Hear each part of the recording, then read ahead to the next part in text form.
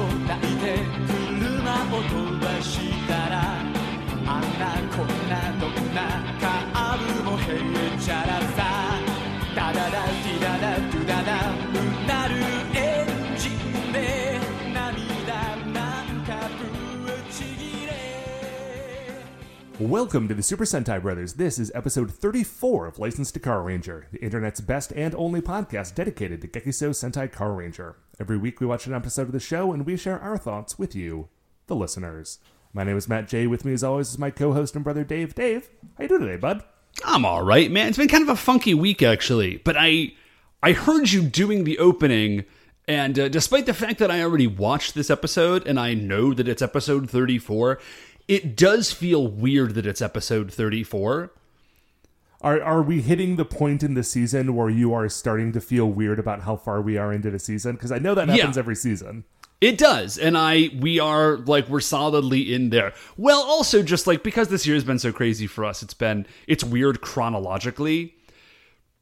Yes, my whole sense of like how long it takes us to get through a season. Because for our first like 3 seasons, we basically did a year per season, and it's sort of been the last 2 seasons have stretched, kind of.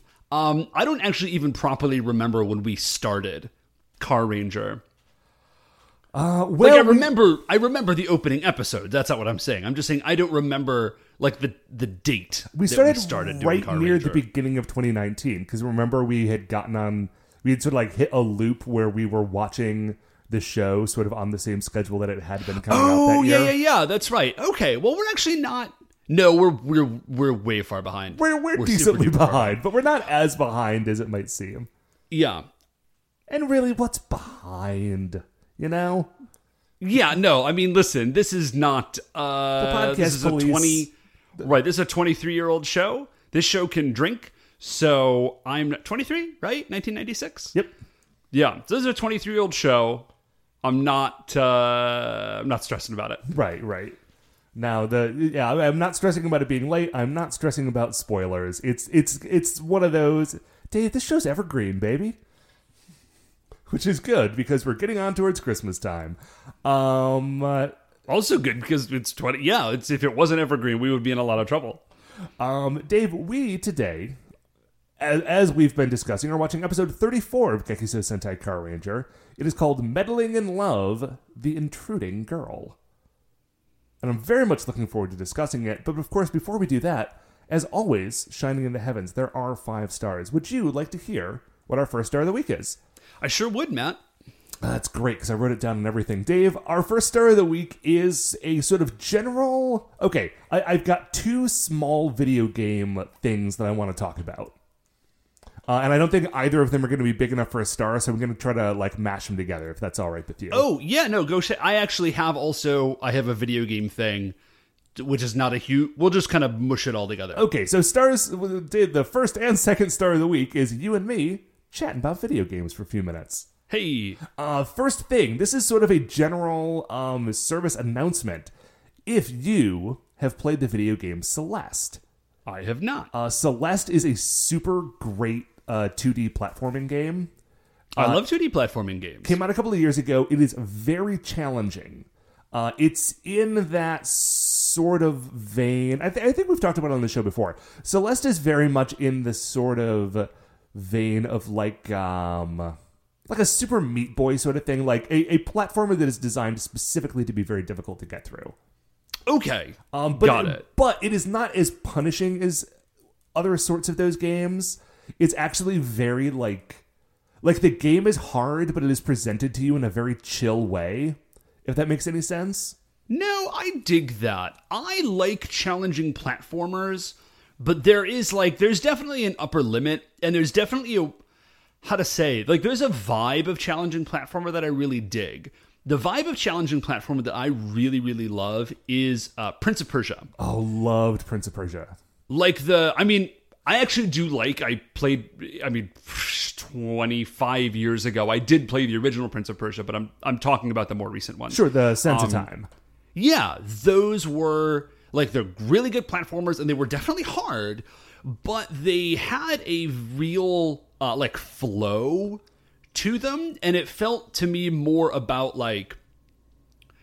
getting into like the vibe and timing of the game than it did like a really insane level on Super Mario Maker, for example. Very much so. And I think the great thing about the Prince of Persia games is that they introduced that mechanic of the Sands of Time where you could like rewind if you screwed up. And you could only do it X number of times before you ran out of sand. But like the game was, while challenging, like in that sense forgiving. Yes. Yeah. Celeste doesn't let you rewind, but every like individual screen is kind of its own jumping puzzle. Oh, okay. So like you move from like checkpoint to checkpoint very quickly, and the game it takes basically 0 time to reload the screen after you die. Like it doesn't even stop and restart the music. It just continues to play the music, throws you back to the beginning, blacks out the screen, and starts you over. Nice. So, like, it's a very sort of welcoming game in that sense, although it is very challenging. So I played, as these games are, like, it gets more and more challenging as the game progresses, right? Yeah, it's pretty standard. Yeah. So I played through this game sometime last year, and I beat it. And I was very happy that I beat it, because it felt very, rewarding. But in the last month or so, the guy who made the game was like, listen, I'm not going to be like working on this game anymore, and I'm actually like leaving, like, shutting down this game studio to start a new game studio. So sort of as a like epilogue / goodbye to the fans of this game, he came back and made like the first and last DLC for it, and it is free DLC. It's just like, if you have the game, this is why this is a general service update. If you have the game Celeste, there are new levels for you to play. There's like a whole other like 100 screens worth of world at the end for you to like jump in and have this like epilogue experience to go back through the game and sort of re-enjoy it. Here's the problem. As I said, the game gets harder and harder as you go on, and I haven't played it in a year. So so these are levels that are coming at the very end. Right. So I got super excited to go back into this game that I loved, and I got like 1 or 2 screens in and realized like I am not where this game expects me to be for this. So now I'm like kind of playing back through the whole game, which is, I'm like, I have mentally solved the puzzles, but it's like just training myself to get back to a spot where I can play the game again and finish these new levels. No, I absolutely know what you mean. Because, like, I want to experience the new stuff. Like, it's a very good game, but boy, it is asking a lot of me, which is fine because I'm single and I don't have kids. I saw somebody post a brilliant idea on Twitter, which is that all games, but particularly like role-playing games, should have a like, I'm a very busy person setting where it just sort of like watches the clock, because like it's on a Xbox or whatever, and if it notes that you haven't played the game in like a month, when you pop it back up, it gives you like a little tutorial of like, here's where you are, this is what you're doing, this is why you were doing it, and here's like a 5-minute tutorial on the controls that you have probably forgotten. That would be very good. I would appreciate that a lot. Right, because like I went back to play Witcher 3 because I never did get around to playing the big DLC for it, and I had some time over the summer, and I booted it up, and I was playing it for like 15 minutes, and I was like, man, I do not remember anything about this game. And Witcher 3 is an incredible game, but it's fairly deep, and they do a very good job of like slowly immersing you in it. But my character was already like level whatever, and I'm like, I don't remember anything that I'm doing, and I don't know where I'm going, and I don't know why, and I can't remember how to fight anyone. So like, I'm done. I'm out. That is a shame, but a completely understandable one. The sort of second quick video game hit that I've got for you is I had an unusual experience playing Fallout 76 the other day. Okay. And I was telling somebody else about this story, and when I told him that I had an unusual experience playing Fallout 76, his immediate reaction was, did you run into another person who was also still playing that game? Which was mean, but funny and fair. No, so I have almost never run into any like real bugs in the game, but I finally did. I finally hit like this really awful bug where I was going through this whole huge missile silo, like underground base, and I got like to the very end of it, and I hopped into a menu, and the game just froze. Oh no. And like I had This is like missile set. Oh, you were like end game. You were getting ready to like launch a nuke to do a thing. Yes. So it had taken me like 2 hours, and I'd used up like every item I had in the game. And the game froze. And when I like rebooted the game, it kicked me back to like the very beginning of that thing. Like it took me outside the missile silo. And when that's because that's how it do. And I went back down into it, and they're like, "Okay, time to start this mission." And so I quit immediately, and I paced around my apartment for a bit. And later that day, I decided I was going to do it again. And so I went in, and what I realized pretty early on, after I like restocked on all my stuff to go back into it, was that the game did kick me out, and it was making me do all the mission stuff again. But weirdly, it remembered that I had like blown up all the killer robots inside. And like destroyed all of like the laser turrets and traps and stuff. So like there were occasional enemies that were being like respawned as quote unquote reinforcements, but like I had already killed all of the forcements, I guess. There was no one for them to reinforce. So I did this whole thing twice. The first time was the most difficult thing I've ever done in Fallout 76. The second one, I kind of felt like I was like Arnold Schwarzenegger in like Commando, just like rolling through and like completely decimating things, and it was no challenge at all. Because like I was just rolling through, and then like one guy would show up, and I would just kill him, and that would be fine. As opposed to the 12 guys I was dealing with the first time through. It was very weird. So I never actually got around to. I never got that far into the game. Like, did you do it? Like, you launched the nuke and. Yeah, I launched the nuke. Then the nuke had been launched, and that was basically it.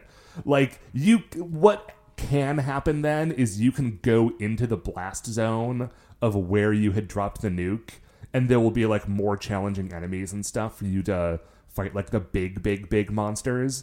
But I was a high enough level to get through the missile launching mission, but not a high enough level to, like, actually deal with the other stuff. So it was very satisfying, but that was basically the end of my night. Got it. Well, I'm sorry that it sucked at first, but it sounded like it double glitched on you. Like there was kind of a double turns out. Yeah. It actually turned out being kind of rewarding. You have to find your own fun in those games. Yeah, you very much do, in a weird sort of way. Anyway, Dave, what is our second star of the week? So our second star of the week, Matt, is I actually don't have a ton of information on this. It's in Kickstarter still, but I saw it and I was so enchanted by it that I felt like I needed to talk about it to you and maybe like let people know about it if they haven't heard. This is a game that is in development, and it is called Book of Travels. Have you seen anything about this game, Matt? No, I have not. Okay, well, it's by a Swedish studio, which automatically I'm sort of like semi-invested because I like Sweden. And they're billing it as a serene online RPG. Okay. Yeah. They're calling it a TMORPG, which is a tiny multiplayer online role-playing game.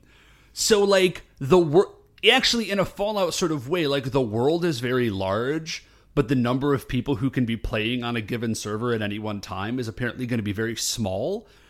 Right. So, like, when you do meet another person, it's going to be very cool. It looks gorgeous. It's like a 3D world, but everything is hand-painted. It actually has a very, like, Legend of Mana kind of vibe to it. Ooh. Not necessarily in specific artistic style, but like the vibe of it. Like, obviously it's a video game, you're operating in a 3D sort of world, but it does have that kind of like flat painted look. You know what it actually looks like? It looks a lot like old Disney animations, where like you can tell it's flat, but they're doing a lot of like very cool depth of field things. Okay, love it. Yeah, and it's just this like big open world, but it seems very like chill and serene, but like there's still skills and like some combat, but like it doesn't seem like there's a ton of combat. There's like trading and crafting, and and all of this stuff. It's mostly just like a poking around in a pleasant environment game. Yeah, it seems like a really...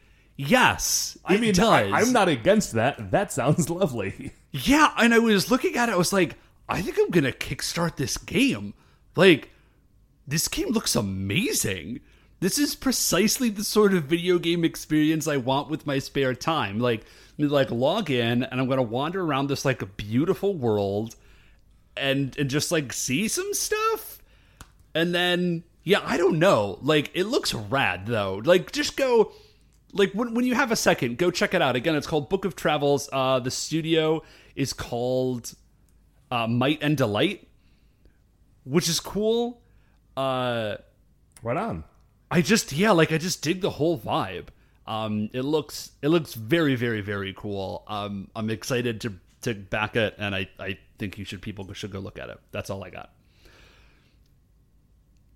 So sorry, I don't have any jokes about this. I'm just like genuinely excited about this, like, very, very cool and sort of like out of the box video game experience that I'm sort of looking forward to having at some point in the future. Okay, well, I've sort of gushed humorlessly about... It's been sort of a real desert joke desert going on here. So maybe you can save us. Matt, what is our third star of the week? Dave, our third star of the week is that it is currently, as we record this, November 18th. Yes, it is. Now, the reason that is significant is that we are in, like, decorations limbo right now, and I'm kind of having a tough time with it. Because, like, okay, it's November 18th. I already have, like, some dried corn on the door and a few decorative gourds around the apartment, and that's fine. But, like, listen, the time for gourds is over, right? Like, Thanksgiving is coming, but, like, we're not having Thanksgiving at my place, so I don't... No, I think you could still do a gourd. You could not do... I think the time for pumpkins is over. But a gourd, you would still be all right. I mean, listen, I'm not throwing away my gourds yet. I'm not being crazy here. But, like, what I really want is to go down and get my Christmas decorations and start putting that up. But here is my issue, is I feel like I can't do it yet because I haven't gotten the tree yet. I haven't gotten the tree yet because they don't have the trees at the Home Depot yet. But the other day, I was at Target because I needed to pick up some Target stuff. And they had all these great Christmas decorations. And I was looking around like, oh man, these are amazing Christmas decorations. I want to buy these and take them home and decorate my place for Christmas. But I know that I have a huge bin of Christmas decorations. And a lot of the stuff that I was seeing is sort of like basically the same stuff that I've got, but like slightly different. So like I can't just buy stuff, put it up, and then pull my bins out in a week and a half and realize that I've just bought like... doubles of basically everything. And it's... Well, yeah, that's probably not a great idea. And here's the real danger, Dave, is I live really close to this, like, vintage resale shop. Oh, yeah, the place is great. And every Christmas time, like every holiday season, they shut the place down for a few days, take out tons of their stock, and then bring in, like, they've got, like, a whole separate store, basically, of stuff that they keep in a warehouse during the year. And it's just old, like, Christmas decorations from, like, the 50s, 60s, and 70s. Oh, dang. And it's so good. And it's like, I just wandered in there the other day. I'm like, oh, all these, like, weird 70s ceramic snowmen. I want to buy them all. But I can't do it, Dave, because I would, like, my place isn't big enough to have that much stuff without looking like a crazy person lives here. And I don't want to go that far, you know? Well, now, Matt, here's what I could say. Here's what I will tell you. I hope this advice is helpful to you. It might be counterproductive for what it sounds like you're going for, but I'm going to say it anyways. You have a fair amount of basement space, and your apartment is a great size for the number of people that live there. True, which is one. Yeah, which is one. But it's not a huge place. I would say that you could probably get all the decorations you have down and all new decorations up, and I mean pretty almost bare walls, I don't think it would take you more than like 3 hours. That is certainly true. If we're not counting like trimming a Christmas tree. Yeah. The tree itself is a different thing. But I think you could probably, soup to nuts, completely redecorate your apartment as, not like furniture, of course, but like decor in, I think, like 3 hours. And you also, Matt, I know, have a fair amount of basement space. True. I think you could very easily, Matt, have 3 to 4, possibly as many as 5 distinct home decors. And just cycle through them throughout the year. Cycle through them throughout the year. It would keep your place fresh. You definitely have the space to do it. It's something to do. It can be totally unique because it's just you that's living there. Matt, this is... I think I'm giving you gold here. This is a very good idea. Well, thank you for issuing this challenge to me, Dave. We will see. I'm definitely going to be pulling out my Christmas stuff soon, and my summer stuff is definitely away. And really, the only thing in between those, as I've said, is a handful of gourds. So maybe we'll look into a little exploration of that coming up soon, Dave. But what is our 4th Star of the Week? So our 4th Star of the Week, Matt, it's our yearly Bake Off check-in. Okay.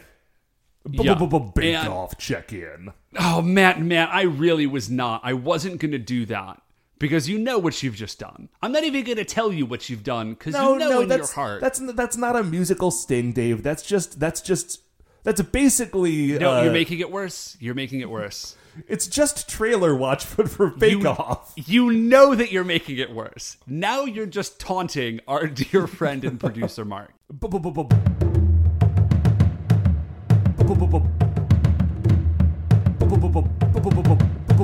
Bake Off check-in.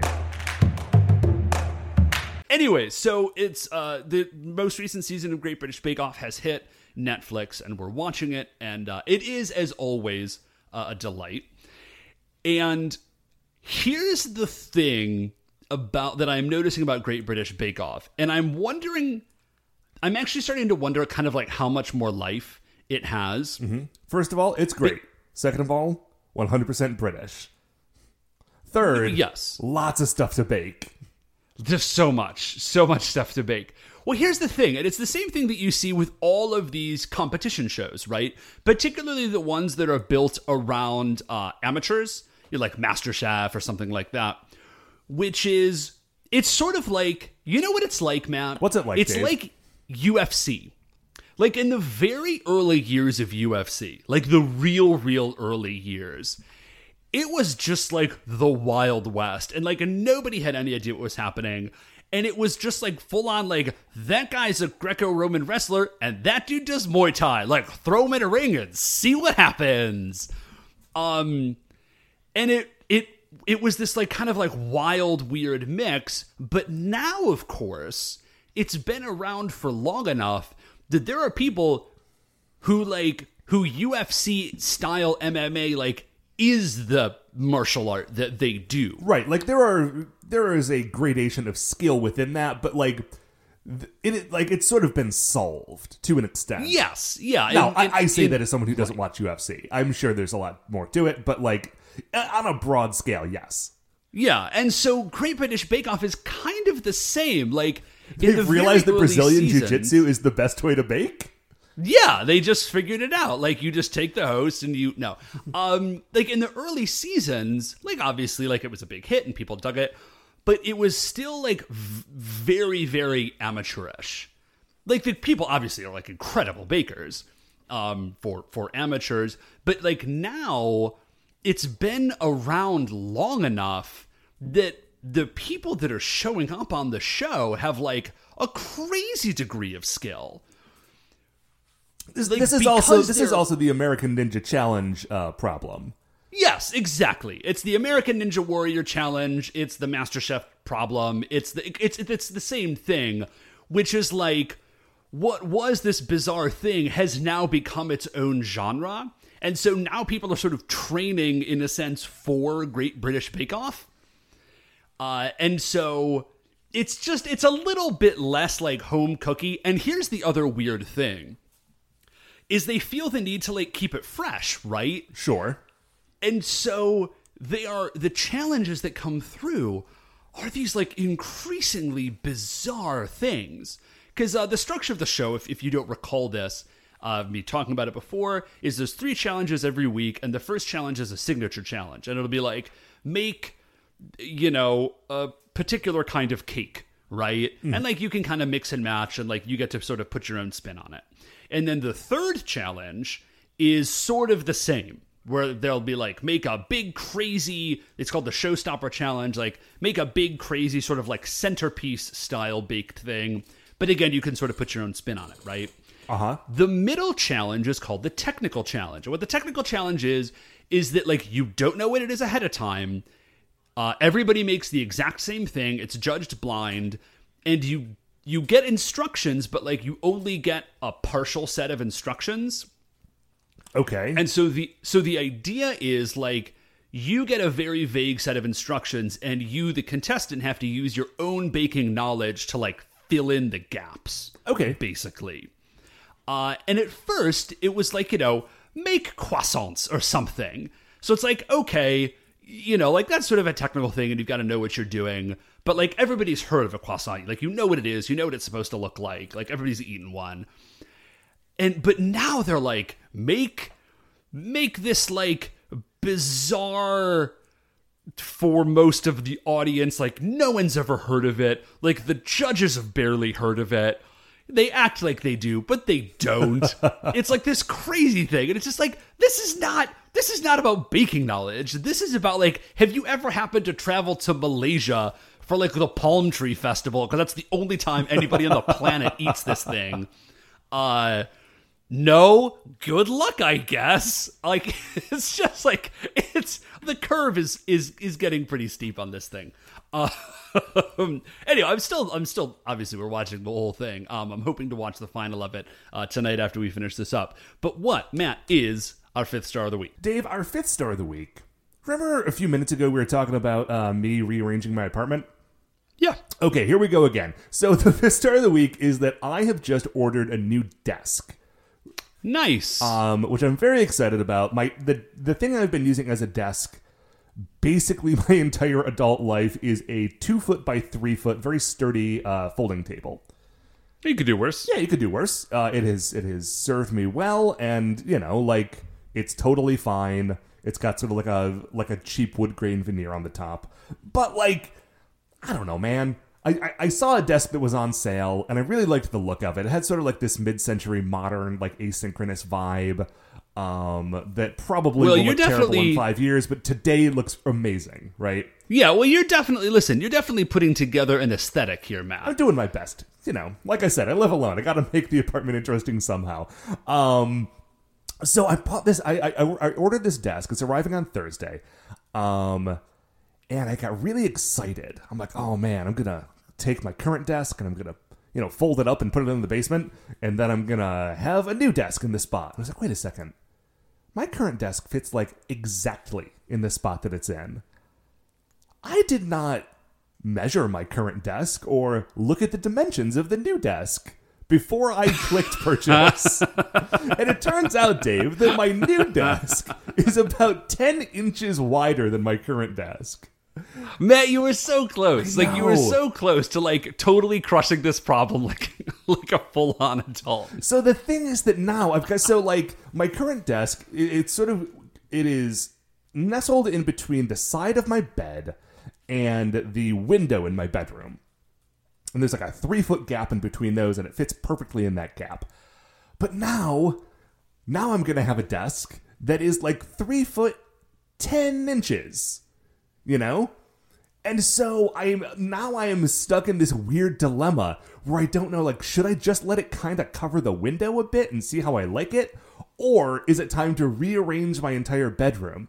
And if I'm rearranging my entire bedroom, then like, is everything that I have in my bedroom now going to fit in my bedroom? Will I need to buy a new shelf somewhere? Will I need to take something out of this room and put it in the other room? There's no room in the other room for anything to be put in there. So if I'm putting something from this bedroom into the other room, am I then going to have to take stuff out of that room? And then is it going to have to go in the basement? Am I going to throw it away? Like, that seems wasteful. And sounds like you gotta move, dude. Never moving. Never again. But I just realized, like, after I clicked send and realized that, like, this 10 inches is going to throw off my entire life. Like, I am now at peak furniture. Like, I was talking earlier about being like peak decoration. That's more nebulous.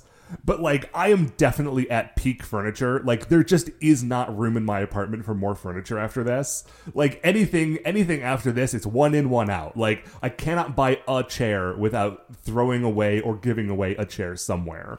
No, Matt, this is a great realization for you to have had. I think a lot of people never have that realization, and it's like, I could use a nice new chair, but they still keep the old chair, and then like that makes Kondo-sama really sad. You know what I mean? Right, like, right. You nailed it. Like, this is a very I think the guy's name is David Allen. It's All Too Much is the other book that's sort of along those lines. It is just recently. I just got like 10 inches over the line of what I can fit in my apartment. And now, like, when it shows up on Thursday, I genuinely don't know what I'm going to do. It's an exciting time in my life, Dave. There's a lot of stuff in flux. Speaking of things being in flux, yes, Matt. exciting things that are in flux. We are about to watch episode 34. It is called Meddling in Love, The Intruding Girl. It was written by Naruhisa Matsui. It was originally released on October 18th, 1996. If you'd like to watch along with us, you can do that on the DVDs or on shoutfactory.tv. Recommend it. This is a banger. And we will be right back.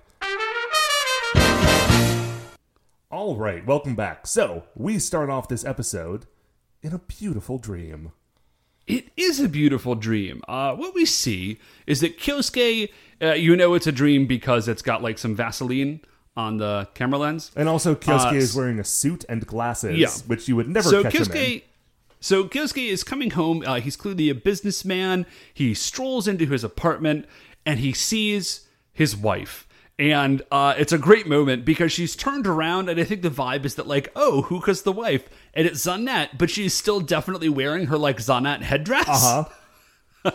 But she's also just wearing, like, a skirt and a cardigan. So there's a second where you're like, who is? Oh, it's Zanette. Yeah, because she's wearing an insane, like, alien princess headdress. And what's great about this is it's very much the reverse of what we've seen from Zanette in the past. Because Zanette has dreams about Red Racer, but she always imagines him with his helmet on because she doesn't know what his face looks like.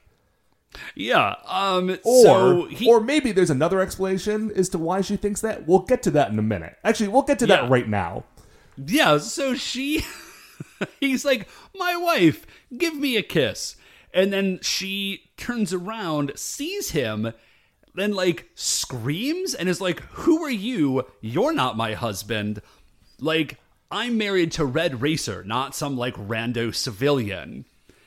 And she, like, hits him and knocks him over, and, like, he wakes up, and so, like, Okay. And this is Kyosuke's dream. This is Kyosuke's dream. Not Zanette's. So I had previously been under the impression that Zanette was in love with Red Racer, and she didn't know what his face looked like, so she always imagined him with his helmet on.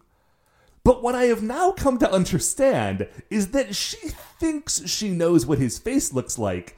She thinks his face looks like a red helmet. Oh, see, I'm not... Okay, that could be. I think this is from, like... Since this is from Kyosuke's perspective, I think it's, like, all that she knows... He knows that all that she knows is that she's in love with Red Racer. And that she would not recognize him as Kyosuke yet. I don't think that Zanette thinks that Red Racer's helmet is actually his face. I mean, dude, it very... Like, look at everyone else that Zanette knows. Well, yeah, I mean, except Zanette herself. Sure, that's true. Anyway, anyways, the point is that, like, this is not Zanette's dream. This is Kyosuke's dream. And he sort of gets back up, and I think it's Minoru, says, like, oh, did you fall asleep? Did you have a dream again? Was it about Zanette? And then everybody gets in on it. And I love this. It is very clear that everybody is aware of, like, Kyosuke's Zanette thing. And even better, like, nobody... Like, it does not grok with anybody on the team. It seems that Zanette is, in fact, like, a member of the Bosok tribe. Right. It's so this. They are just acting as though like she is a girl at like the office, even there isn't an office and they all work in the same office, but as though she is like a girl from his job that he's like into and doesn't know how to handle it. Right. As opposed to like an evil space princess that has tried to kill them on multiple occasions. And I also really love that, like, okay, we haven't had a Kyosuke Zanette episode in a while.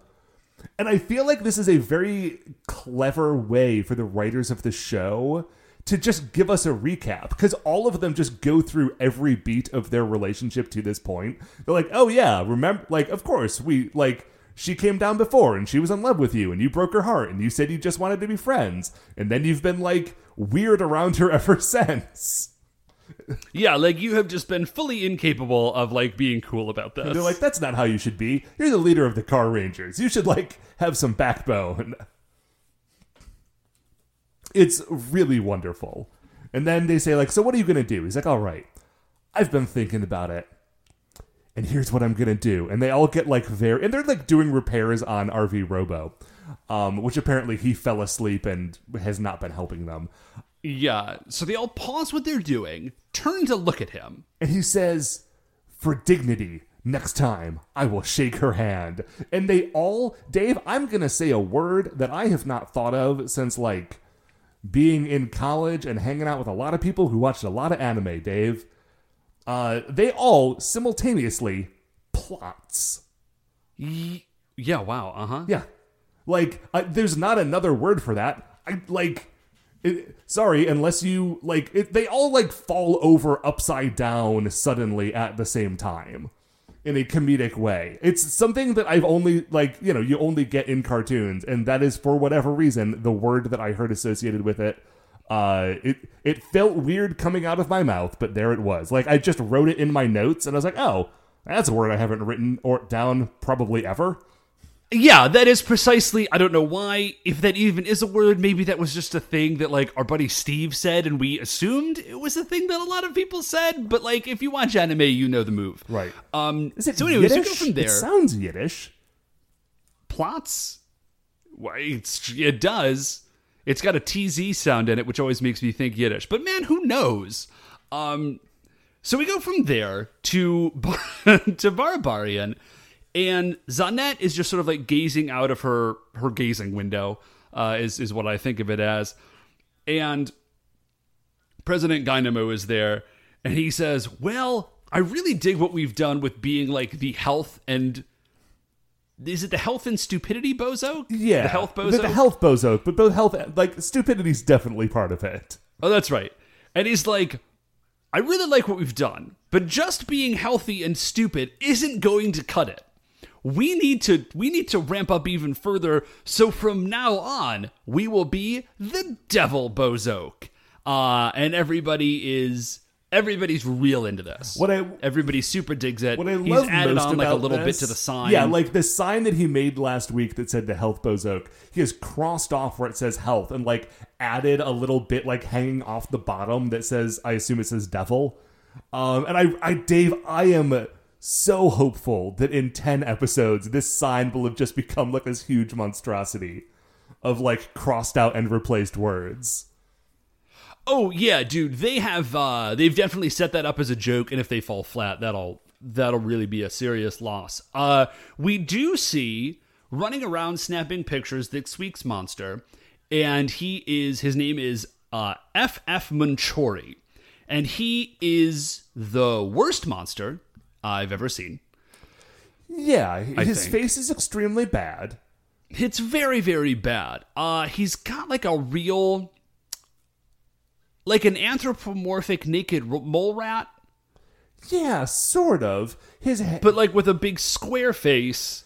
And like he's got bits of... So he's like he's a photographer, but specifically he is like what's the word? Like a tabloid photographer. Like a paparazzi. Yes, he is the Bozoke's best scandal photographer. Yeah.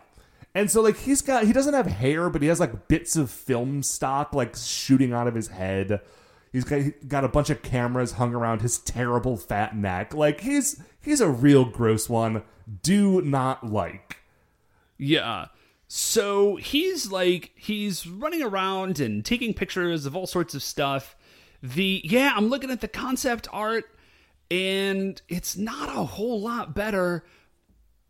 It is better. It's one of those ones that, like, when it got translated into being a 3D foam head, just got, just so much worse. So they're hanging around. So he's running around. They're talking about being the Devil Bozoke.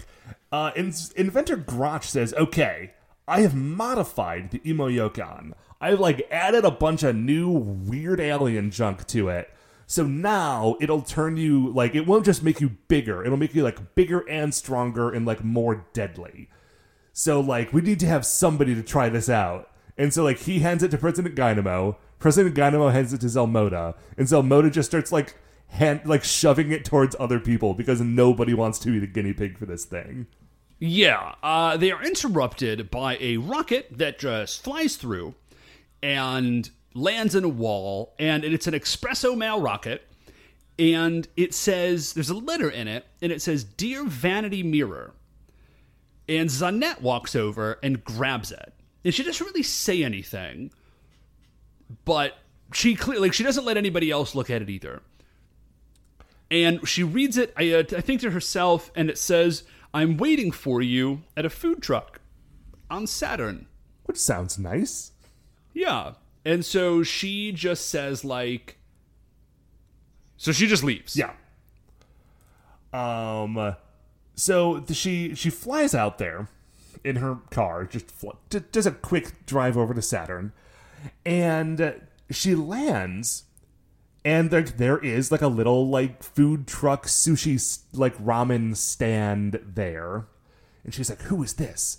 Who knows my real name?" So this is great. We find out that this is Beauty Zanette's real name. And we discover that it is Radiata Fanbelt of the Fanbelt dynasty. Remember her? She was she showed up 15 episodes ago. She was a Car Ranger fangirl who was also sort of a Sailor Moon magical girl who could transform herself kind of into a Car Ranger.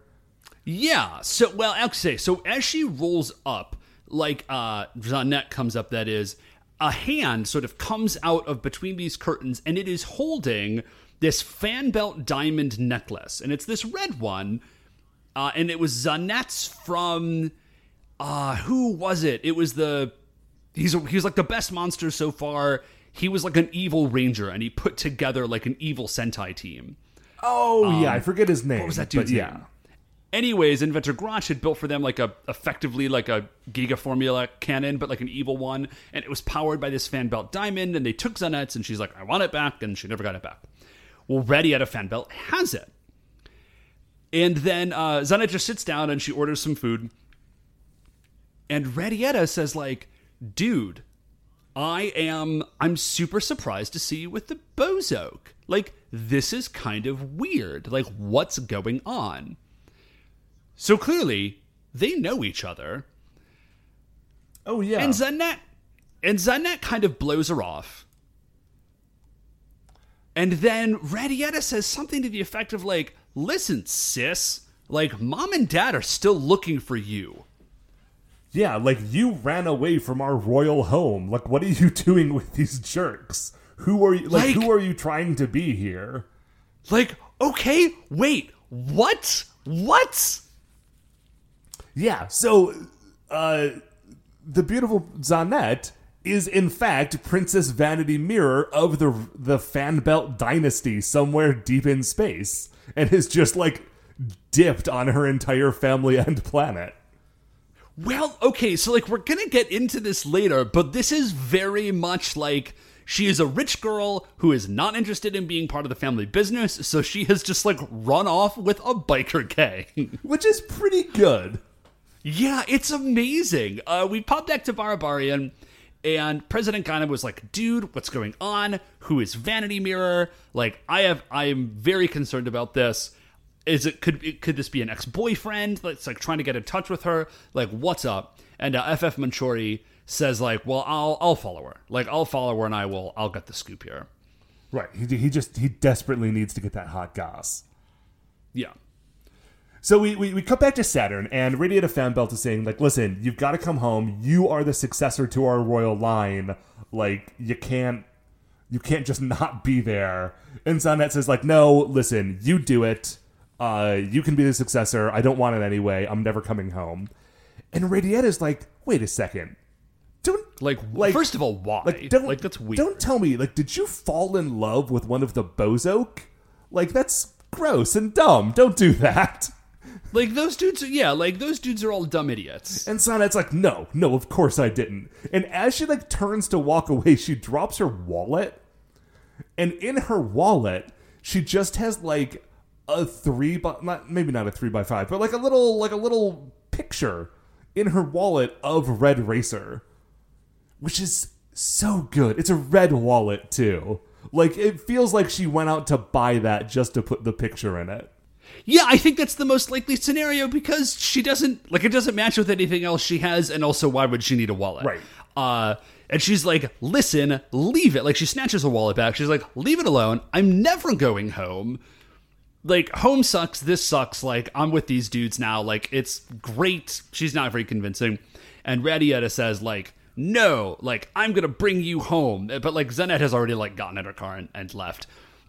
We do see FF Manchuri in the background, and he says, oh, snap, which is really hilarious because he's just like a photographer, and this was before the phrase oh, snap was a thing, but now there's just like this horrible photography monster running around yelling oh, snap, and that's a delight to me. So Zanet is gone, and so he starts chasing Radiata, and, like, he chases her all the way to Earth. Because now Radiata Fanbelt knows... Because, like, she recognizes Red Racer. She is, like, a big fan of the Car Rangers and has met them and, like, worked with them once before. So she's like, oh, you're in love with that dude. I know where that guy is. I'm going to go talk to him. Like, that guy's great. We get a quick tag in on Kyosuke, and he's at the Pegasus Motors, and he's sort of, like, running through a meeting with Zanet in his head. Like, hey, could we be friends? And then there's an alert. So that there's a monster. He's, like, writing it down, like, trying to practice his lines. Yeah. We do see that Dapu has gotten a new outfit, which is great. Because it covers more of his body. Right, it's basically the same outfit, but now he's got a hat. Yeah. No, he's got, like, a leather jacket and some gloves and stuff. So they run off to go fight the Bozok. The Bozok attack, as it turns out, is FF Manchuri chasing Radiata Fanbelt. Radiata Fanbelt is in, like, her car that is, like, looks like a cat, and they're just, like, swerving all over the road, and she sort of gets run off the road into some convenient barrels, and then as FF Manchuri gets out to menace her further, the Car Rangers all show up. Yeah. So, they do not ask why Radiata Fanbelt is back. They're just like, oh, Radiata, it's you. It's a very short fight. Red Racer just calls for, like, formation attack, and they all just attack FF Manchuri, and he gets kicked in the head a bunch, and then he teleports away. Yeah. So they run over to Radiata, and they're like, oh, and they're civilian guys. Right, like, after they punch him, they all untransform, and they run over, yeah, as you say, like, in their civilian guys. Yeah, which is weird, because at first it seems like she has amnesia, because she looks at them and she's like, who are you guys? But then I forgot, she doesn't know their human forms. All she knows is the Car Rangers, which makes it like, why did they unhenshin? Like, they should have... Because now, of course, she doesn't know who they are. Right. I think maybe, like, I don't know, the fight's over, their transformation was done. Like, Dave, you were asking me to explain, like, the specific workings of how the Car Rangers' car magic powers work, and I'm just not qualified to do that. So I don't think anyone is qualified to do that. I don't think the person who wrote this episode is qualified to do that. They untransformed because we need the episode for them to not be transformed. Man, I would say in the list of people on this planet who are qualified to talk about it, I feel like you and I have got to be in, like, the top, I don't know, man, 25? Maybe. I mean, we do host the internet's best and only podcast dedicated to Gekiso Sentai Car Ranger. That's what I'm saying. So Radiata Fanbelt looks up at them and says, hi, civilians. It's kind of weird that you're all here, but nice to see you, I guess. Hey, do you guys know where the Red Racer got off to? Like, we're pals. I actually came down here to look for him. Yeah, and they say, like, oh, yes, we are friends with the Car Rangers. That's why we're all standing here suddenly. That's not weird at all. It's totally a great explanation for why those 5 people disappeared and us 5 are all now standing here. So we cut away, and all the Rangers and Radiata are like just having drinks at a street side cafe. And Kyosuke does a giant spit take, it's a very good cut in, because we cut in on him doing the spit take, and then he says, "Zanette is your what? She's your sister?" Yeah, which is nice, because it means that we didn't have to listen to that whole thing again. And so Radiata's like, "Oh yeah, that's my sister. Hey, do you know how Red Racer feels about my sister? Because I would really desperately like to know that." And Kyosuke is so flustered that he starts to be like, "Well, I mean, I feel of, you know," and Radiata's like, "I don't care how you feel. You don't matter. Tell me how the Red Racer feels." And Kyosuke kind of like collects himself. He's like, I think that the Red Racer wants to help her, but doesn't really know how to do that best. And he feels very conflicted about it. Yeah. And Radiant is like, okay, that does nothing for me. I need to solve this on my own. Yeah, and how she saw, she looks over and she sees what I am fairly sure is the same, like, love and relationship-oriented manga that Zanette had seen originally. She's like, whatever that is looks amazing. And so she runs to buy a copy of it. And it's this thing where, like, it's like a love diary where you buy it and then you write your love notes in it, and then you trade it back and forth with the person who you are, like, starting to date, I guess, or want to date, flirting with. Yeah. So FF Manchuria shows back up, and the Rangers are about to henshin to fight him, and they're like, "Ooh, hold up! No, stop! Like, Radiette is right here, right? So we can't henshin because she'll find out who she is." She comes back out with the thing. FF Manchuria is still there, or with her little diary. FF Manchuria is still there. She's like, "Civilians, get back! Like, I will combat this evil bozoke." So she then henshins, and then they sort of like run off around the corner, and then they also henshin. And they come back, and she's like, "Oh, great. Car Rangers, you're here. Red Ranger, super good to see you. You and I have to have a conversation very soon. Anyway, let's deal with this jerk." Yeah, there's a quick cutaway to Barbarian where Zanette is super annoyed and President Dynamo is like trying to talk to her. And she's like, "Leave me alone. Like, I'm rapidly losing interest, my dude. Like, just give me some space or you are going to shoot whatever small chance you have. So just stop it." And then we go back to... she just leaves. She gets in her, like, magical flying car and she leaves Barbarian. Yeah. Come back down to the fight, and FF Manchuria is like, "Hey, not only am I going to beat you, I'm going to embarrass you because I have all of these scandalous pictures of you," and just throws a handful of photos at them. And, like, listen, this is a kid's show, so their embarrassing photos are, like, them getting kicked in the butt by a whumper or them, like, falling down on their head. You know, like, there's nothing too, like, you know, like, they're bad photos and they don't portray them in a good light. But this is not, like, deep scandal. But, you know, like... Right. Well... But that's only because it's a kid's show, not because FF Manchuria isn't a total creep. The other thing that is really bad planning on FF Manchuria's part is that, like... Because he says, like, "Surrender or I will publish these photos." And he has thrown the photos at them. And this does sort of work for the Rangers are distracted. They're like, "Oh, no, we wouldn't want anyone to see these photos." It's like, FF Manchuria, you are dealing with foes that are 100% ready to just kill you. Right. Like, they're not constrained in some way that they can't just murder you and take all the pictures. You haven't threatened them by saying, like, "If you don't do what I say, then, like, I've already sent these pictures to the publisher, and they'll go to print tomorrow." Right, like, all you have done is incentivize them to kill you faster. Right. Sorry, Zanette shows up and she's sort of looking at this fight from afar.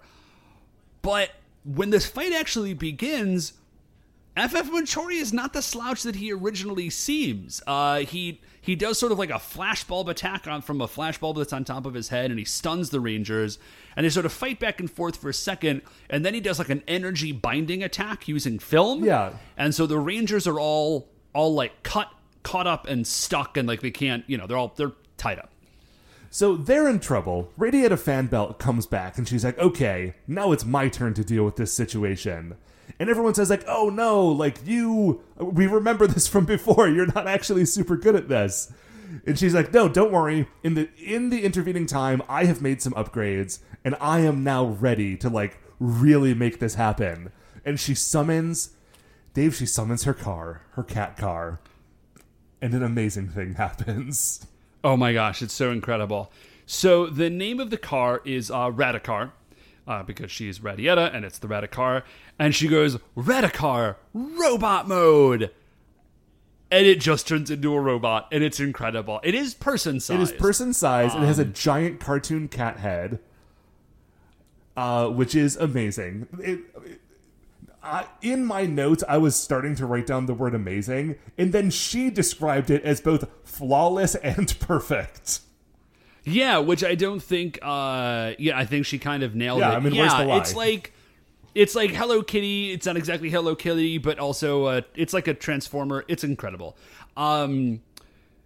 So the Radikar is really good. Right, like he just like sort of teleports over to where FF Manchari is, punches him super hard, and then Radiata says like, okay, now it is time for you to finish him. But instead of that, Radiata Robo like turns his hand into like an energy knife and turns towards the Car Rangers. Now immediately the Car Rangers are concerned because they feel like maybe this is a poorly constructed robot that is not easy to control. But what actually happens is that the robot cuts the film that is binding them, and now they are free. And then the robot immediately collapses. Yeah. They're like, whoa, what just happened? And then it holds up a boom box, and Radiata's voice comes over, and she's like, oh yeah, on Earth, Radikar is only good for like a minute, and then it runs out of batteries. Like, we're still working out the kinks. So FF Manchuri says like, this is a great line. I think all the Bozos should use this line from now on. He says, you've left me no choice. I will make myself a giant and command the ultimate violence. It's so good. I definitely did pause, rewind to make sure that I wrote that down word for word. Yeah. So then, they summon a giant robot. There is sort of a weird spot in the fight. So it's VRV Robo versus giant FF Manchuri, and they're fighting him, and he has some sort of like teleporting power. So we're like, every time they almost punch him, he just sort of teleports behind them. And I don't know if he could only do that 3 or 4 times, but he definitely used his best power too early, because then they just summon Victory Twister. And dude apparently cannot teleport away from getting shot in the face a bunch. Yeah, I think he gets distracted because he's so excited about how the fight is going that he wants to take pictures of it, but he can't take pictures while he's fighting. So he's like fumbling with a camera, and then he looks up and just gets shot in the face 100 times. Oh, I missed that. That's why he got distracted. So that's it for the fight. Radiata then... So we're after the fight now, right? Radiata runs over to Zanet and says, Zanet, I have got you this diary. Why don't you, write in it, and then you can send it to Red Racer, and you can trade it back and forth, and then you'll be in love, and you can come home. And, Red Racer is a wonderful man, and he will make an excellent prince, and everything will be cool again. And, Zanet is sort of turning away from it, and Red Racer sort of walks down and says, Zanet, please, let's try. I'll do this with you.